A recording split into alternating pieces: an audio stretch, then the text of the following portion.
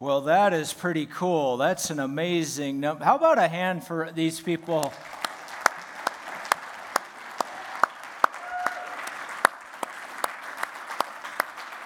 This is just a fraction of the volunteers that are involved, and so we are so grateful. Looking forward to a wonderful week with Summer Blast and local missions experience. Good morning to all of you. My name is Ken. If I've not met you, I would love to do so at some point in time. I am the Connections Pastor here at Salem, which means I'm somewhat responsible for helping you get connected for our hospitality ministries, for adult groups, that sort of thing. So would love to meet you personally. So grateful to be with you. Let me tell you about where we are headed today. Today we start a sermon series titled, That We May Be One. For the next 3 Sundays, we will be going through John chapter 17, which is a prayer. It's actually the longest prayer of Jesus recorded in all of Scripture. And it's interesting because we know that Jesus prayed frequently, but the Gospels hardly ever tell us how or what he prayed. And so this is really a neat opportunity to see how Jesus communicates with the Father and what's on his heart. These are the final words Jesus spoke after the Last Supper, gathered in the upper room with his disciples before he would head down to the Garden of Gethsemane, where he would receive the kiss of death from Judas, shortly thereafter be arrested, and then ultimately travel towards his crucifixion. Now, as we look at this particular passage, John 17, most scholars will divide it in 3 parts. The first part, John 1 through 17, 1 through 5, which we're going through today, is Jesus' prayer for himself. He's quite literally praying to the Father for himself. And then 6 through 19, he's praying for his disciples, these guys gathered in the upper room with him. And then 20 through 26, he's praying for future believers. He's praying for you and I. And so today we're just going to look, though, at the first portion. But while we teach on it later in the series, the reason that this series is titled that we may be one, is that Jesus not only models unity with the Father and his disciples, but he prays that you and I, followers of Christ, will be one. So John 17, verse 22 says this is part of Jesus' prayer. The glory that you have given me, I have given to them, that they may be one, even as we are one. So his desire for you and I is that we will be one as he and the Father are one. Well, we just wrapped up our sermon series. If you've been with us since the beginning of the year, we went through Jeremiah. And in the book of Jeremiah, Jeremiah spends 40 years basically asking the Israelite people to repent. God gives them warning after warning. Like he loves them so much, he gives them every chance to respond to them. But we read there that their hearts just continually harden and they get further and further away from him. Well, in stark contrast to Jeremiah, this passage of Scripture gives us a window into the heart of Jesus.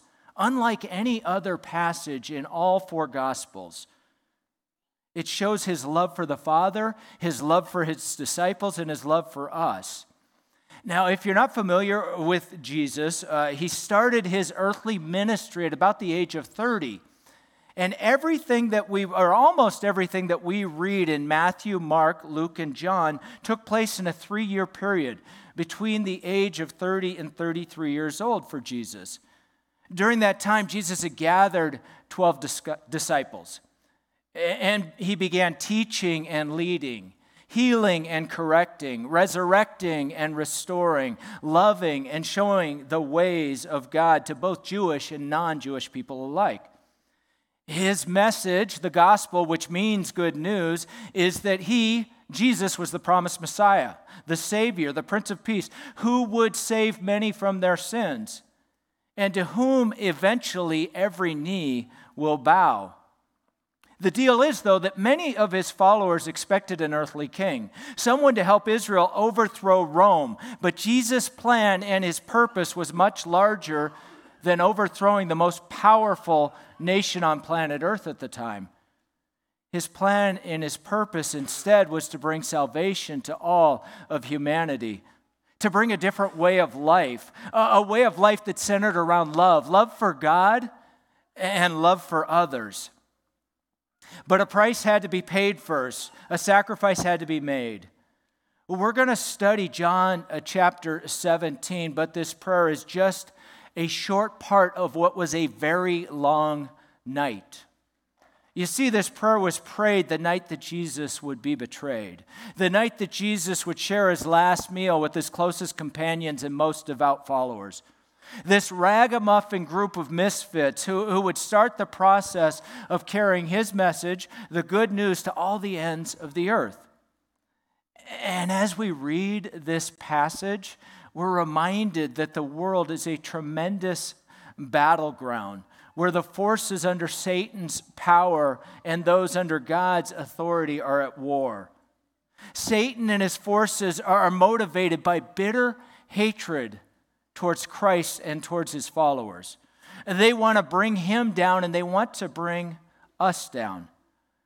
So Jesus prays for himself, he prays for his disciples, and he prays for his future followers, those that follow him today.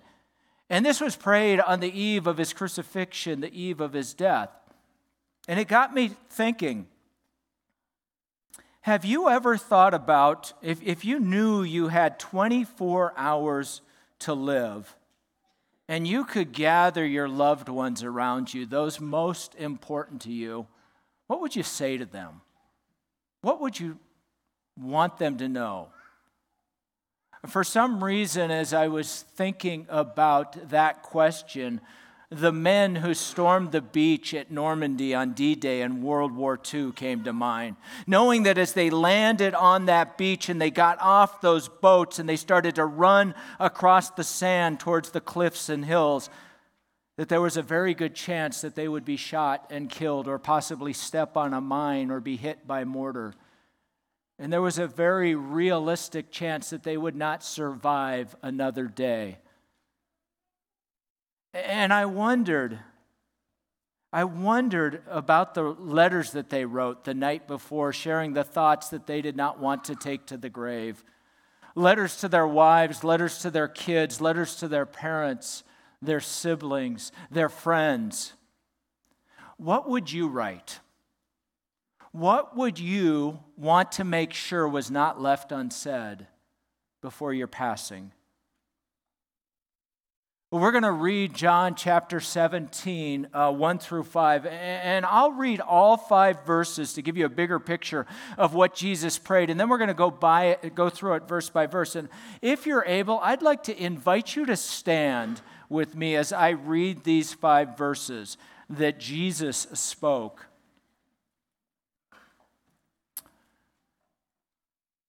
When Jesus had spoken these words, he lifted up his eyes to heaven and said, Father, the hour has come.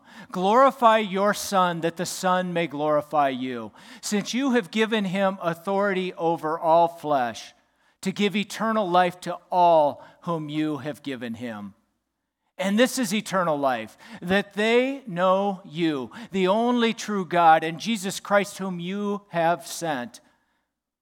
I glorified you on earth, having accomplished the work that you gave me to do. And now, Father, glorify me in your presence with the glory that I had with you before the world existed. You may be seated.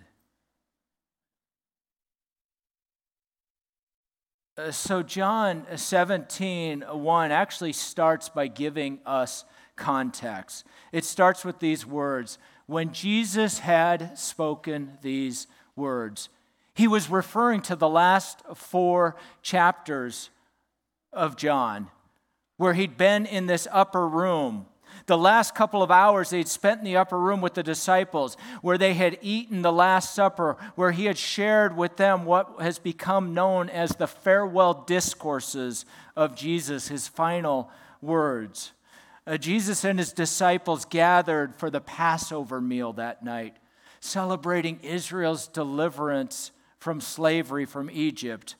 But when the disciples and Jesus arrive, there is no one to presume the posture of a servant taking a knee and washing everyone's feet. So what happens? Jesus drapes a towel over his arm, and he gets a pitcher of water, and one by one, he goes to each disciple, getting on his knees and cleaning their dirty feet. And the Savior becomes a servant. A little later in John chapter 13, verse 34 and 35, Jesus says this, "A new commandment I give you, that you love one another. Just as I have loved you, you are to love one another. By this, all people will know that you are my disciples if you have love for one another." And I imagine they would have immediately thought of their rabbi taking a knee and washing each one of their feet. But they would reflect back on this same verse later and see it in light of the rugged cross. This same new commandment, just as I have loved you, you also are to love one another. Then Jesus tells them that he must leave, which they don't understand. Like, what do you mean you've got to go somewhere? But he comforts them. He tells his disciples, saying, "Let not your hearts be troubled. Believe in God, believe also in me. In my Father's house there are many rooms. If it were not so, would I have told you that I go to prepare a place for you?" He reassures his disciples that your future is with me in my Father's house. Then in John 14:6, he says, "I am the way, the truth, and the life. No one comes to the Father except through me." The way, the truth, the life. And then he promises to send the Holy Spirit. He says that he's going to send the Holy Spirit to be with them and guide them and give them the words and remind them of what he said. John 14:26, "But the Helper, the Holy Spirit, whom the Father will send in my name, he will teach you all things and bring to your remembrance all that I have said. He will serve as your advocate. He will put words in your mouth when you don't know what to say." And then he emphasizes the importance of remaining connected to him. In John 15:5, Jesus says, "I am the vine, you are the branches. Whoever abides in me and I in him, he it is that produces or bears much fruit. For apart from me, you can do nothing." If we're trying to live this Christian life by our own power, by our own will, we'll fail. But if we tuck ourselves up under the wing of our loving God, we will bear much fruit. He says to remain connected to him.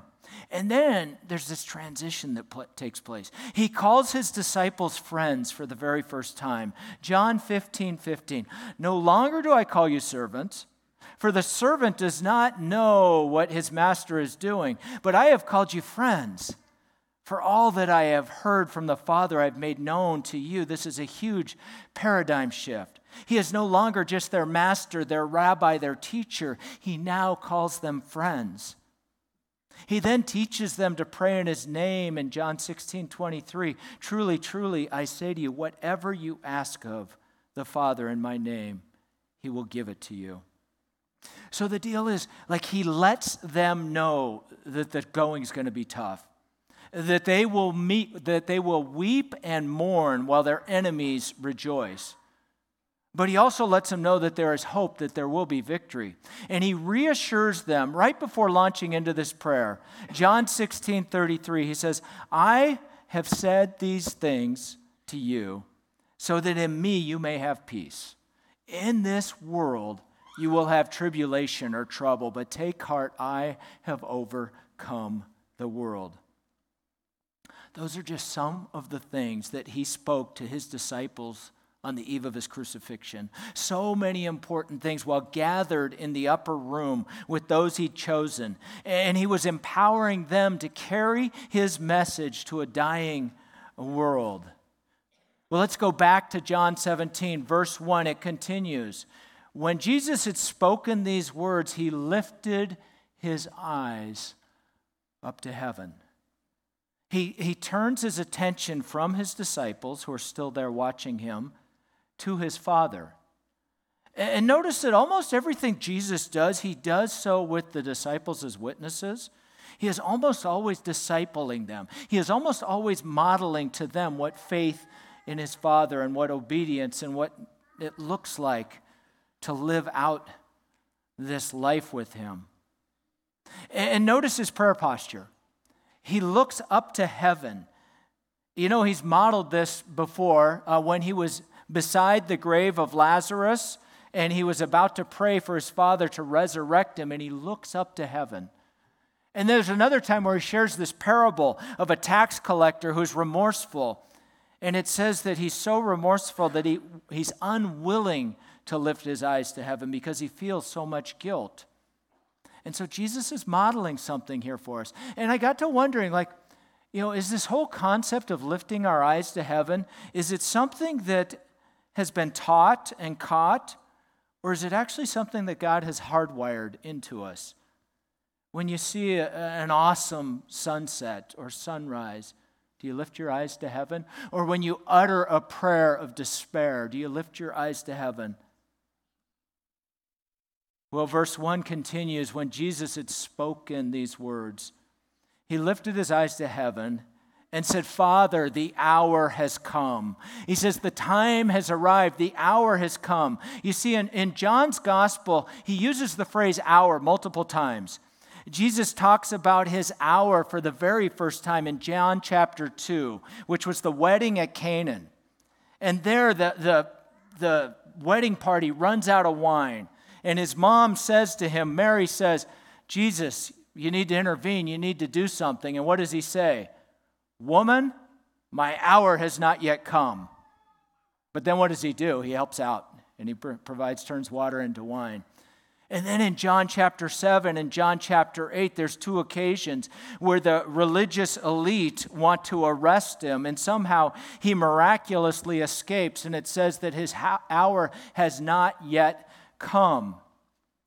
But then there's this transition that happens in chapter 12.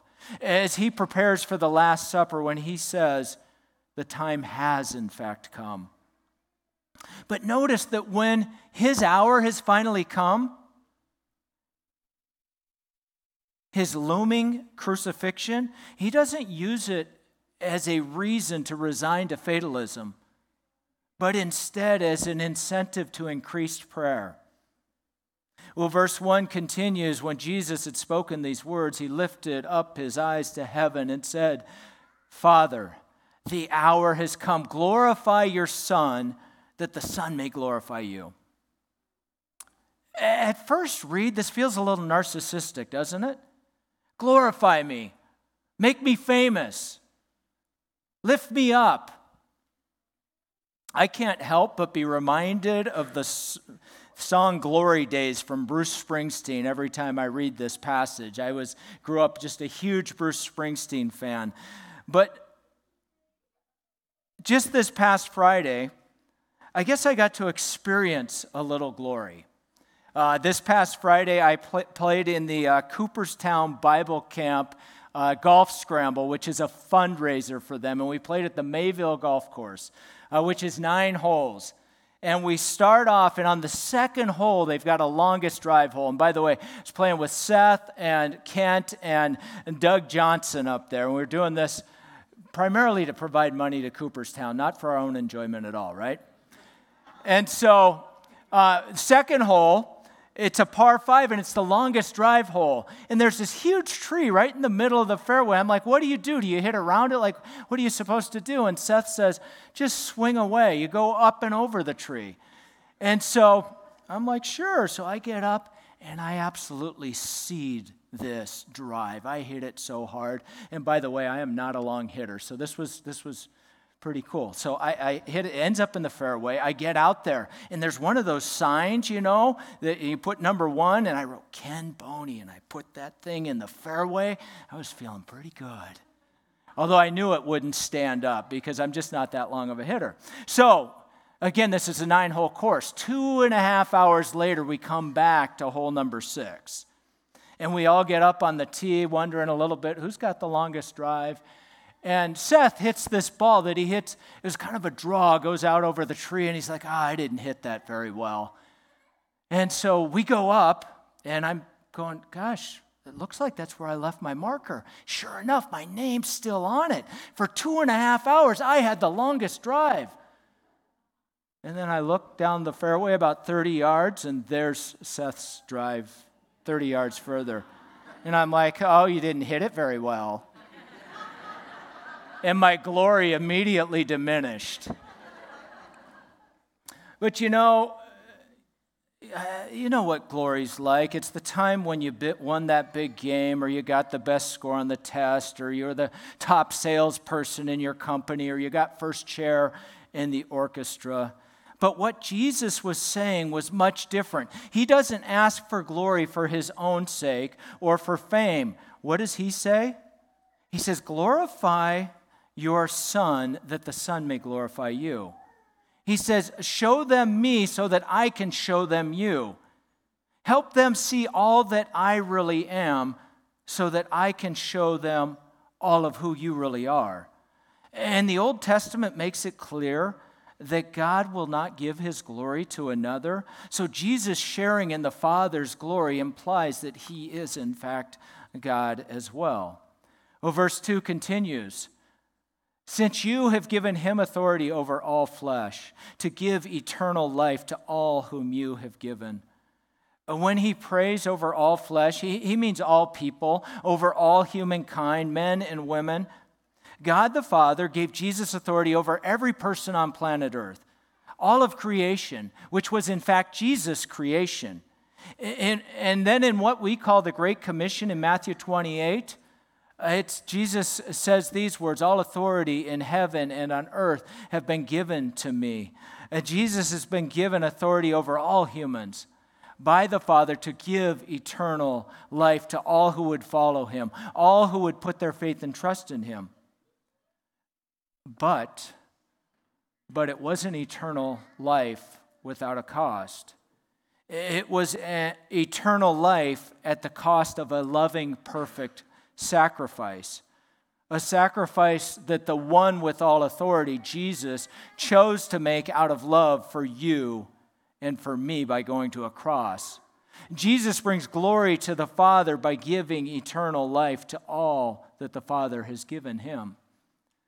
Well, verse 3, and this is eternal life, that they may know you, the only true God, and Jesus Christ, whom you sent.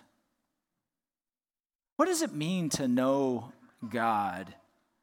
You know, the Hebrew notion of knowing actually encompasses experiences and intimacy. And for Christ followers, that means obedience and love for God, but it means living in fellowship with God. And we frequently talk about a relationship with Jesus, don't we? But we don't very often talk about a relationship with the Father. And that's exactly what we're being invited into here. A relationship with the Father. Fellowship with the Father. But perhaps you had or have an earthly father that makes you struggle to believe that you could have a perfect, loving relationship with God the Father. If that's the case for you, I am so sorry. Because I know it makes it so hard. I mean, we are all broken people, but some of us are more broken than others. And as they say, hurt people hurt people. But I still beg you to give this Father a chance. Get to know this Father who created you, who loves you, who gifted you, who wants the best for you, and who sacrificed all so he could be in relationship with you. John chapter 1 chapter 5, 1 John 5 verse 20 echoes this when he writes, and we know that the Son of God has come and has given us understanding so that we may know him who is true, and we are in him who is true. In his Son Jesus Christ, he is the true God and eternal life. But it's not enough to just believe that Jesus is who he says he is. After all, Satan knows who Jesus is, but he refuses to follow him. He doesn't have a relationship with them. As a matter of fact, he is fighting him and he's fighting us all of the time. But God the Father invites you into a relationship with him. He invites you to follow his ways because he knows his ways are the best ways for each one of us. And the deal is that eternal life does not begin the day you die, but the day you put your faith and trust in Jesus. You see, the kingdom comes the moment you put your faith and trust in Jesus, and the Holy Spirit starts to reside in you and take up residence in your being. Well, Jesus continues his prayer in verse 4. I glorified you on earth, having accomplished the work that you gave me to do. How did Jesus glorify God?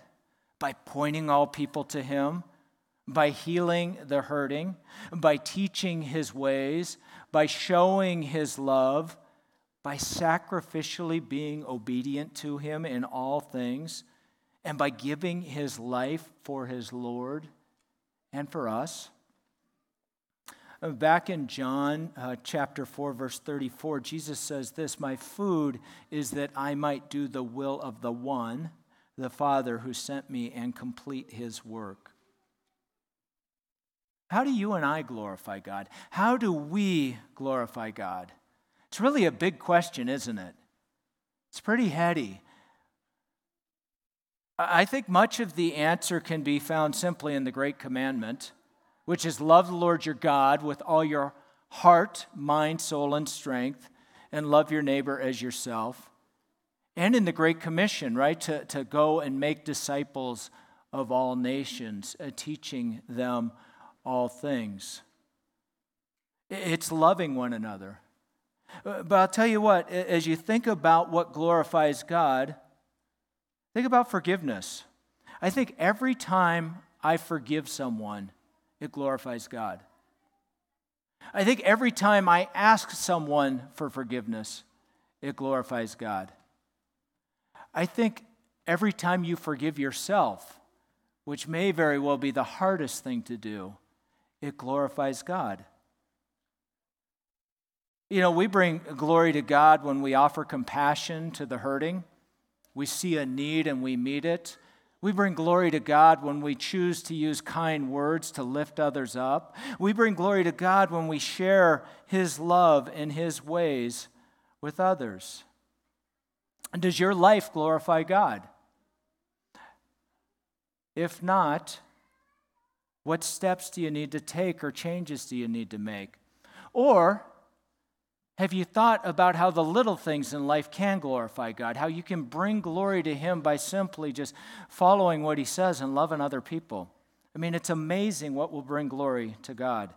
Verse 5, and now, Father, glorify me in your presence with the glory that I had with you before the world existed.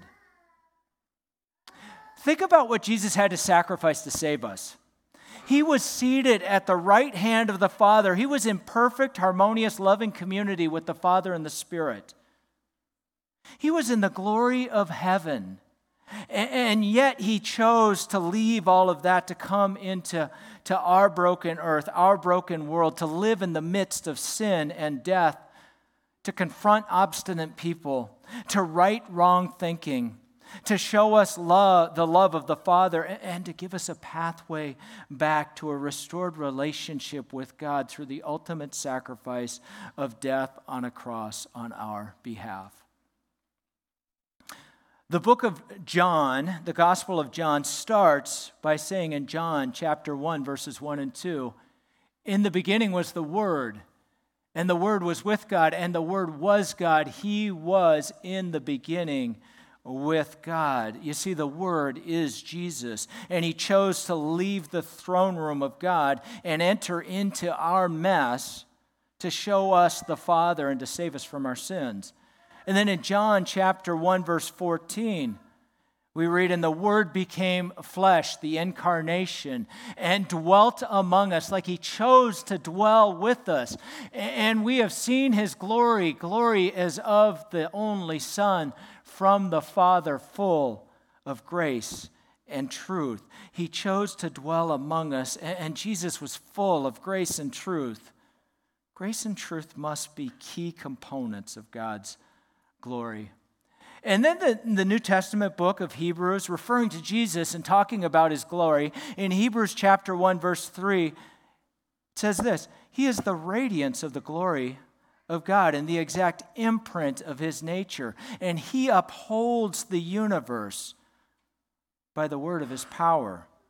And then in Colossians, Paul writes in Colossians 1:15 and 19, he is the image of the invisible God, the firstborn of all creation. For in him all fullness of God was pleased to dwell. Well, I'm going to take a risk here and try to do an object lesson with you. Now, Seth is very good at illustrations, but I may fall on my face, so bear with me, okay? So, I frequently will talk about the image of God. That's Imago Dei is a Latin phrase, and where it comes from is Genesis 1, verse 26, where we read that you and I were created in the image of God. Men and women were created in the image of God. So as followers of Jesus, anytime we look in a mirror, we actually see a reflection of the image of God. As you look at yourself, if you're a follower of Christ, you see a reflection of the image of God. But conversely, when we look at Jesus, he's the invisible image of God. And for him, it's like looking through a window. When you look at him, you see God. And so Jesus serves as the invisible image of God. Now, when I first started preparing this message, I kept looking for application, how we can apply these 5 verses to our lives. What should we do with this prayer, these words of Jesus? And then it dawned on me. Or maybe Seth said it in the meeting. This is less about what you should do and more about what you should know. You should know that Jesus and the Father had a perfect relationship, eternally existing for the benefit of the other, striving to glorify one another. The relationship between Jesus and the Father is what he's inviting us into, a perfect, loving relationship. These first 5 verses of this prayer give us an incredible window into the perfect relationship Jesus had with the Father, how they live for one another. And turning his face to the Father, Jesus asked that his journey back to his Father might begin. So I want to read these 5 verses again, just thinking, and I want to invite you, as I do, to think about this perfect relationship that Jesus and the Father had. And I want to ask you to close your eyes as I read this passage one more time.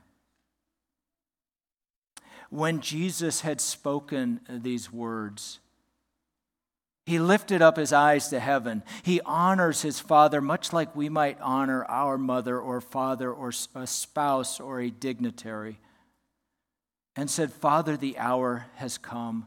He obediently acknowledges his time and purpose. The hour has come for him to painfully pay our debt. Glorify your Son, that the Son may glorify you. He says, glorify your Son. Help me complete the task and lift me up on the cross so that I can bring glory to you, Father. Since you have given him authority over all flesh, my authority is from you, Father, for all people, to give eternal life to all whom you have given. And I am ready to do what is required to restore the relationship of our creation, this people, to you and I. And this is eternal life, that they may know you, the only true God. Father, I want them to know you, your love, your ways, your power, your reign, and to know Jesus Christ, and to know me, Father, whom you have sent. I glorified you on earth. I lived to lift you up. Having accomplished the work that you gave me to do, I have obediently and willingly and gladly done the work you gave me to do. And now, Father, glorify me in your own presence with the glory that I had with you before the world existed. And now help me complete this task so that I can return to you to the glory we shared together. Amen. A Bible scholar, N.T. Wright, says, when you make this prayer your own, when you enter in this chapter and see what happens, you are being invited to come into the heart of that intimate relationship with Jesus and the Father and have it, so to speak, happen all around you. You and I are invited into this perfect relationship with the Father and the Son. And while it will never be completely perfect while we walk this earth, he who began a good work in you will carry it out until completion. Well, there may be no better way to reflect on this perfect sacrificial relationship than by celebrating communion together. Communion is when we celebrate the sacrifice that Jesus made on the cross, his body broken, his blood spilled to cover all of our sins, to pay a price that we could not pay. The sacrificial, spotless Lamb of God going to the altar on our behalf. I'd like to invite the communion servers forward to collect the elements. Now, for all of you, communion is one of two sacraments recognized by our church. It's a holy endeavor. It's a time of pausing. It's a time of thankfulness, but it's also a time of repenting and praying. We reflect on what Jesus did the very next day after this prayer in John 17. You don't have to be a member of Salem to participate in communion, but this is reserved for those of you who would identify yourself as a follower of Christ, who have made him Lord of your lives. When the elements do come to you, there are 2 cups. Be sure and grab both. One has the juice on top and the bread underneath. If you would like a gluten-free option, you can connect or raise your hand and Pete will bring that to you. Now, if you don't consider yourself to be a Christ follower, no worries.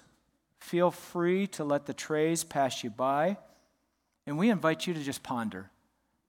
Ponder why millions and millions of people all over planet Earth participate in this practice, participate in this sacrament of consuming this bread and remembering the broken body, of drinking from the cup and remembering the blood spilled on our behalf. Please pass the elements.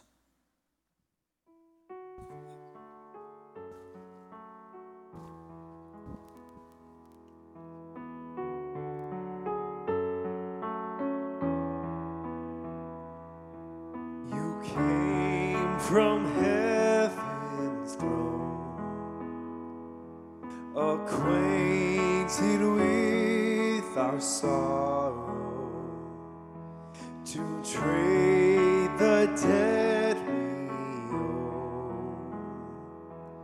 Your suffering for our freedom. The Lamb of God in my place, your blood poured out, my sin erased. It was my death you died. I am raised to life. Hallelujah, the Lamb of God.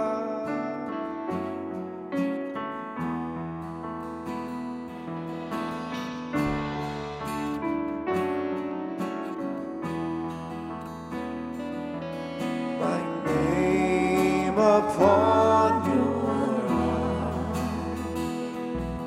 my shame upon your shoulders,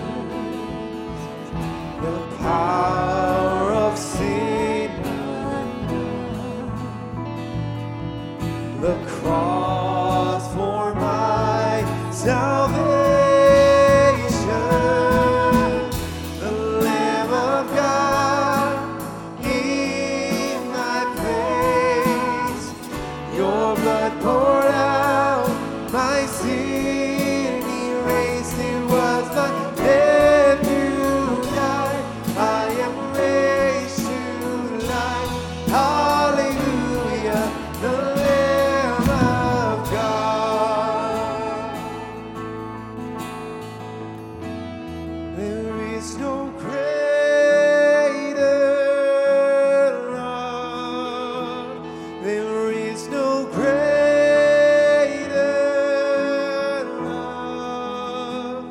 the Savior lifted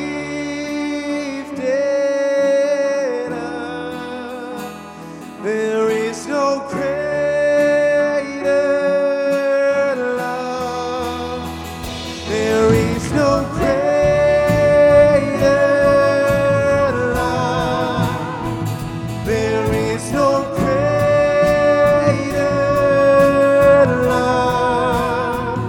There is your lifted up. There is no greater love. The Lamb of God in my place. Your blood poured out, my sin erased. It was my death you died. I am raised to life. Hallelujah, the Lamb of God.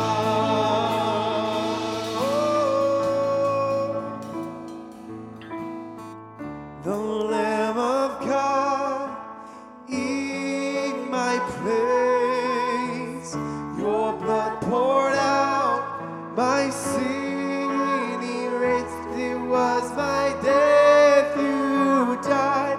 I am raised to life. Hallelujah, the Lamb of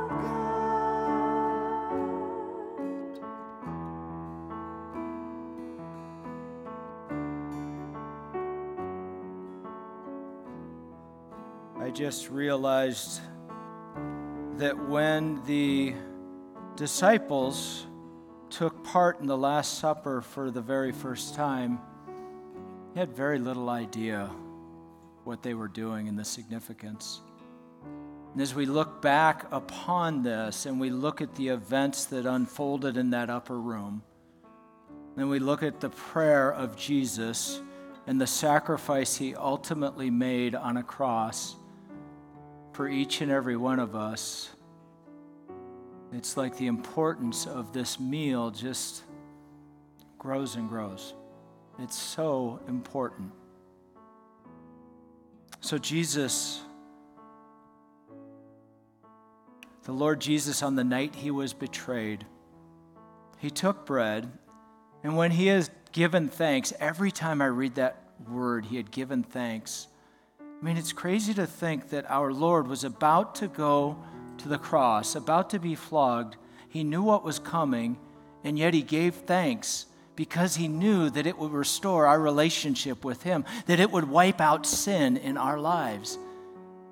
And he actually gave thanks, and he broke it and said, "This is my body, which is for you. Do this in remembrance of me."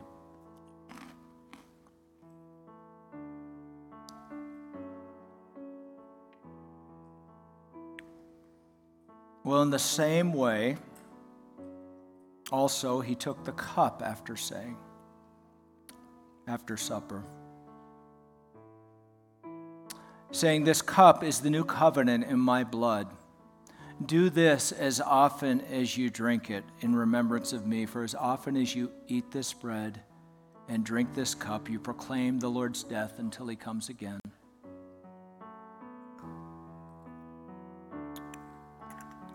Let's pray together.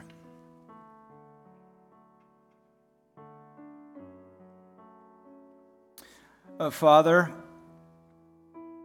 as we immerse ourselves in this prayer of John 17, it's almost impossible to imagine a relationship where two people, and we'll make it three with the Holy Spirit, love one another so much that they would do anything to glorify the other,